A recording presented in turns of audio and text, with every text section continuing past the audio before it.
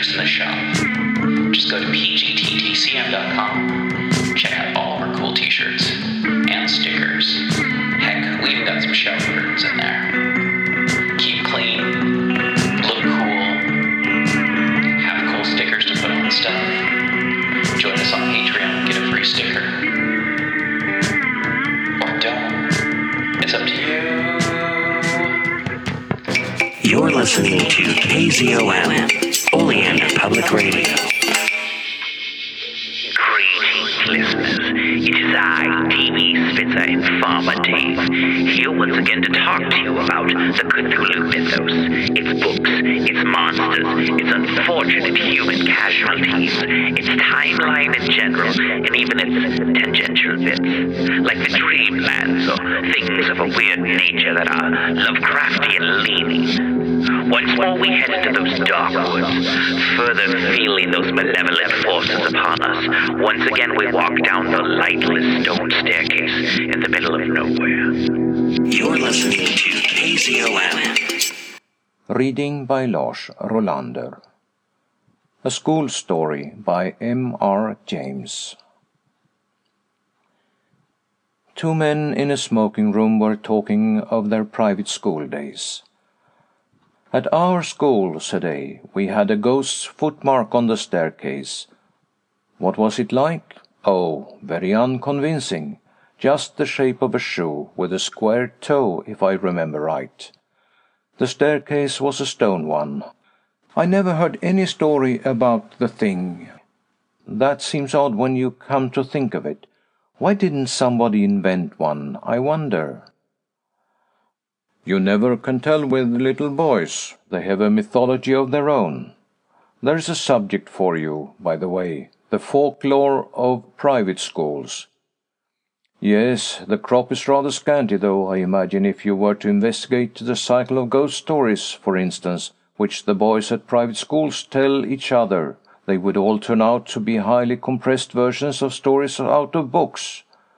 Nowadays, the Strand and Pearsons and so on would be extensively drawn upon. No doubt, they weren't born or thought of in my time. Let's see, I wonder if I can remember the staple ones that I was told. First, there was the house with a room in which a series of people insisted on passing a night, and each of them in the morning was found kneeling in a corner, and had just time to say, "I've seen it," and died. Wasn't that the house in Berkeley Square? I dare say it was. Then there was the man who heard a noise in the passage at night, opened his door and saw someone crawling towards him on all fours, with his eye hanging out on his cheek. There was, besides, let me think, yes, the room where a man was found dead in bed, with a horseshoe mark on his forehead, and the floor under the bed was covered with marks of horseshoes also. I don't know why. Also there was the lady who, on locking her bedroom door in a strange house, heard a thin voice among the bed curtains say, "Now we're shut in for the night." None of those had any explanation or sequel. I wonder if they go on still, those stories. Oh, likely enough, with additions from the magazines, as I said. You never heard, did you, of a real ghost at a private school? I thought not. Nobody has that ever I came across. From the way in which you said that, I gather that you have. I really don't know, but this is what was in my mind. It happened at my private school 30-odd years ago, and I haven't any explanation of it. The school, I mean, was near London. It was established in a large and fairly old house, a great white building with very fine grounds about it. There were large cedars in the garden, as there are in so many of the older gardens in the Thames Valley, and ancient elms in the 3 or 4 fields which we used for our games. I think probably it was quite an attractive place. But boys seldom allow that their schools possess any tolerable features. I came to the school in a September, soon after the year 1870, and among the boys who arrived on the same day was one whom I took to. a Highland boy whom I will call MacLeod. I needn't spend time in describing him. The main thing is that I got to know him very well. He was not an exceptional boy in any way, not particularly good at books or games, but he suited me. The school was a large one. There must have been from 120 to 130 boys there as a rule, and so a considerable staff of masters was required, and there were rather frequent changes among them. One term, perhaps it was my third or fourth, a new master made his appearance. His name was Sampson. He was a tallish, stoutish, pale, black-bearded man. I think we liked him. He had travelled a good deal, and had stories which amused us on our school walks, so that there was some competition among us to get within earshot of him. I remember too, dear me, I have hardly thought of it since then, that he had a charm on his watch chain that attracted my attention one day, and he let me examine it. It was, I now suppose, a gold Byzantine coin. There was an effigy of some absurd emperor on one side, the other side had been worn practically smooth, and he had cut on it rather barbarously his own initials, G.W.S., and a date, 24th of July, 1865. Yes, I can see it now. He told me he had picked it up in Constantinople. It was about the size of a florin, perhaps rather smaller. Well, the first odd thing that happened was this. Sampson was doing Latin grammar with us. One of his favourite methods, perhaps it is rather a good one, was to make us construct sentences out of our own heads to illustrate the rules he was trying to make us learn. Of course, that is a thing which gives a silly boy a chance of being impertinent. There are lots of school stories in which that happens, or anyhow there might be. But Sampson was too good a disciplinarian for us to think of trying that on with him. Now, on this occasion, he was telling us how to express remembering in Latin, and he ordered us each to make a sentence bringing in the verb memini, I remember. Well, most of us made up some ordinary sentence, such as I remember my father, or he remembers his book, or something equally uninteresting. And I dare say a good many put down memino librum meum, and so forth. But the boy I mentioned, MacLeod, was evidently thinking of something more elaborate than that. The rest of us wanted to have our sentences passed and get on to something else. So some kicked him under the desk, and I, who was next to him, poked him and whispered to him to look sharp. But he didn't seem to attend. I looked at his paper and saw that he had put down nothing at all.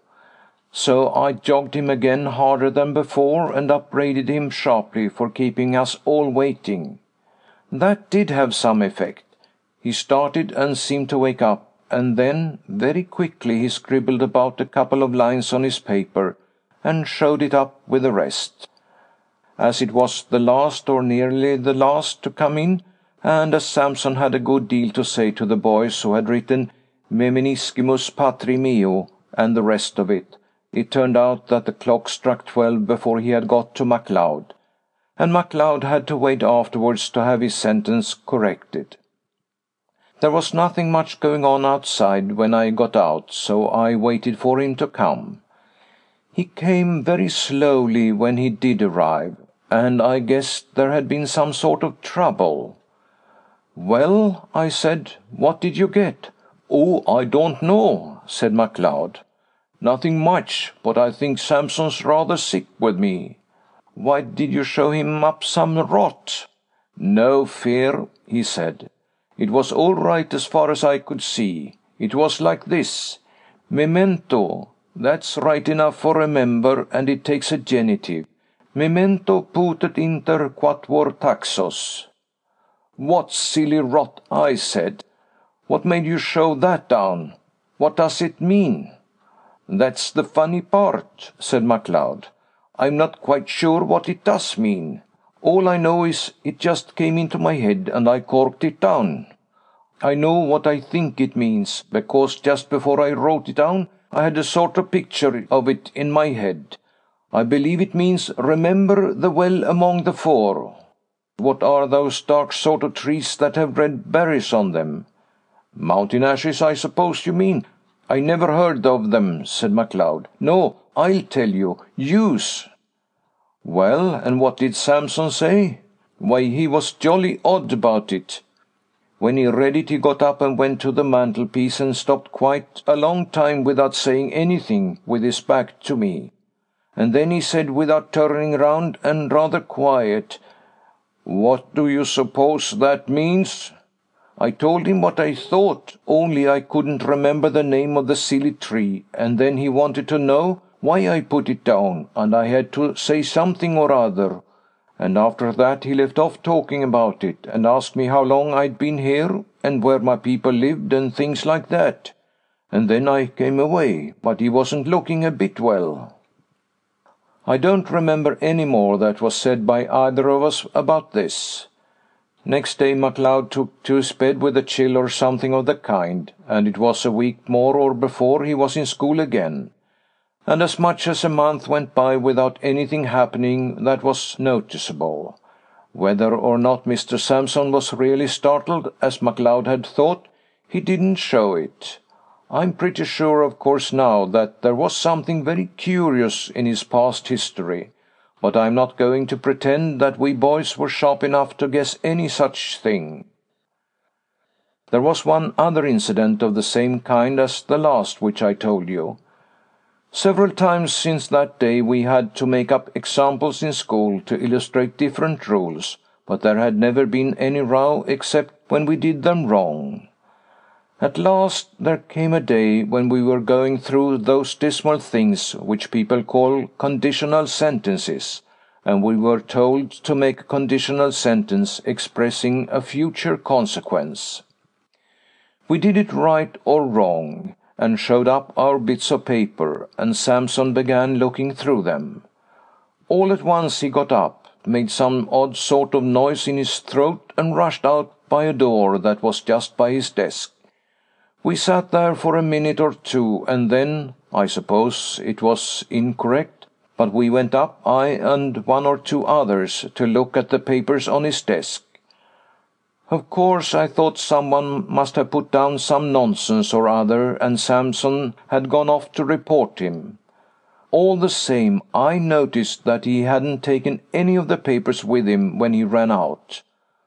Well, the top paper on the desk was written in red ink, which no one used, and it wasn't in anyone's hand who was in the class. They all looked at it, MacLeod and all, and took their dying oaths that it wasn't theirs. Then I thought of counting the bits of paper, and of this I made quite certain, that there were 17 bits of paper on the desk, and 16 boys in the form. Well, I bagged the extra paper and kept it, and I believe I have it now. And now you will want to know what was written on it. It was simple enough and harmless enough, I should have said. Si tu non veneris ad me, ego veniam ad te, which means, I suppose, if you don't come to me, I'll come to you. Could you show me the paper? Interrupted the listener.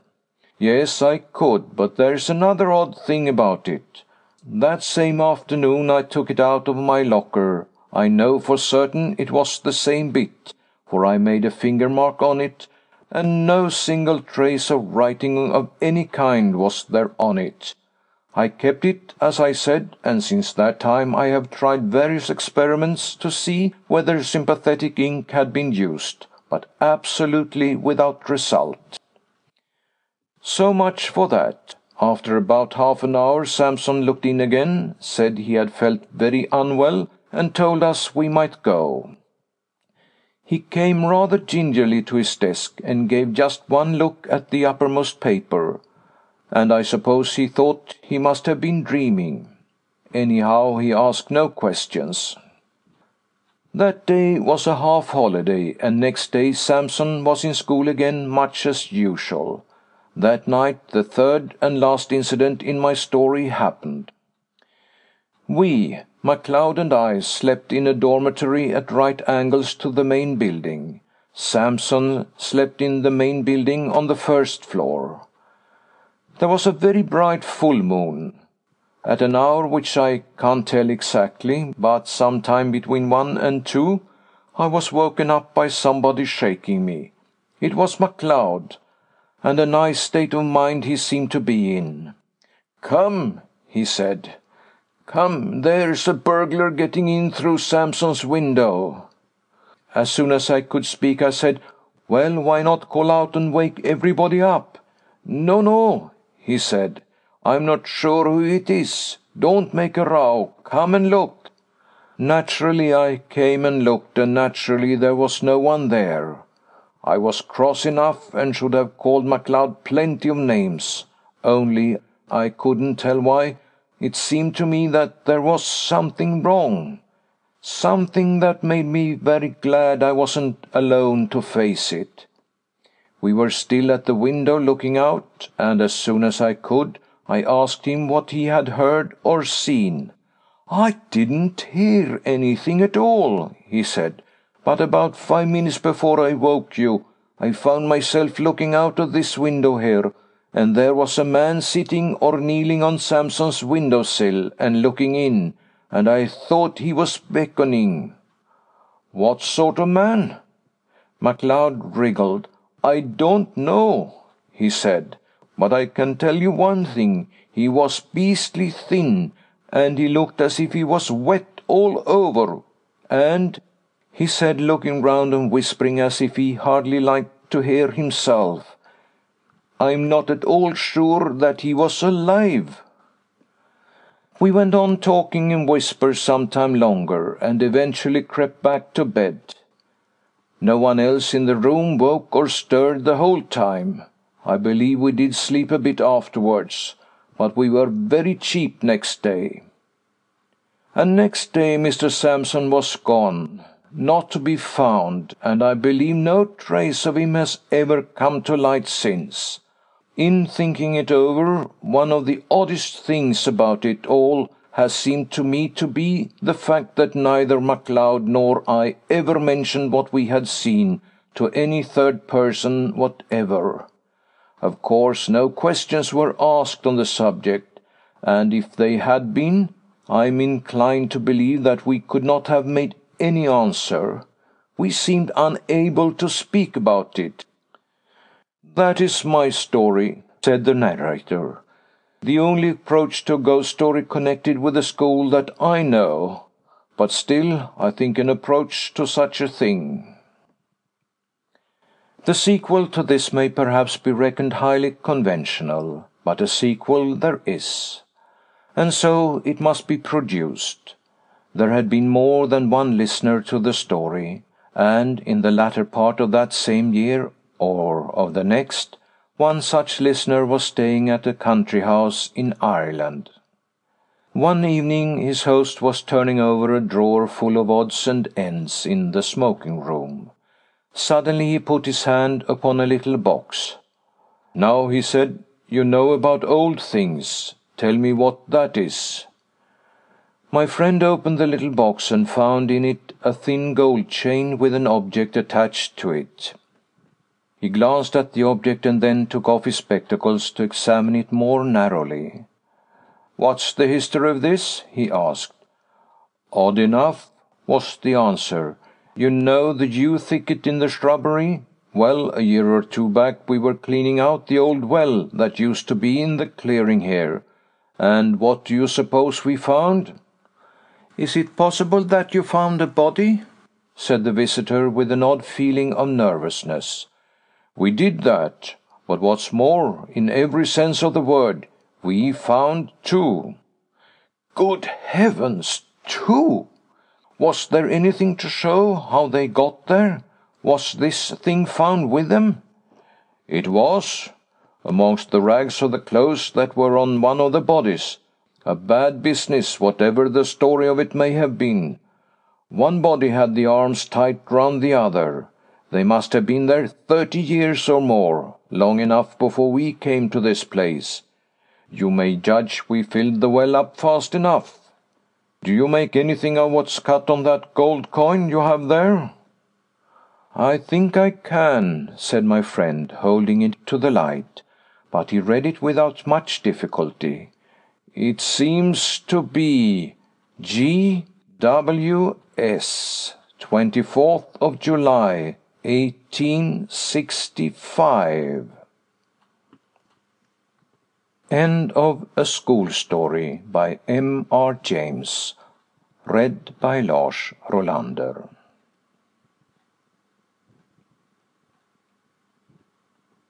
This episode is brought to you by Psychedelic Water.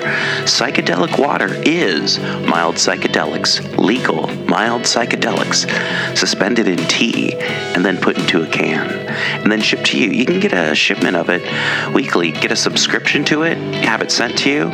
Links in the show note. Check it out. It is really nice. I like it a little bit more than CBD, honestly. It really helps my anxiety and helps me chill out.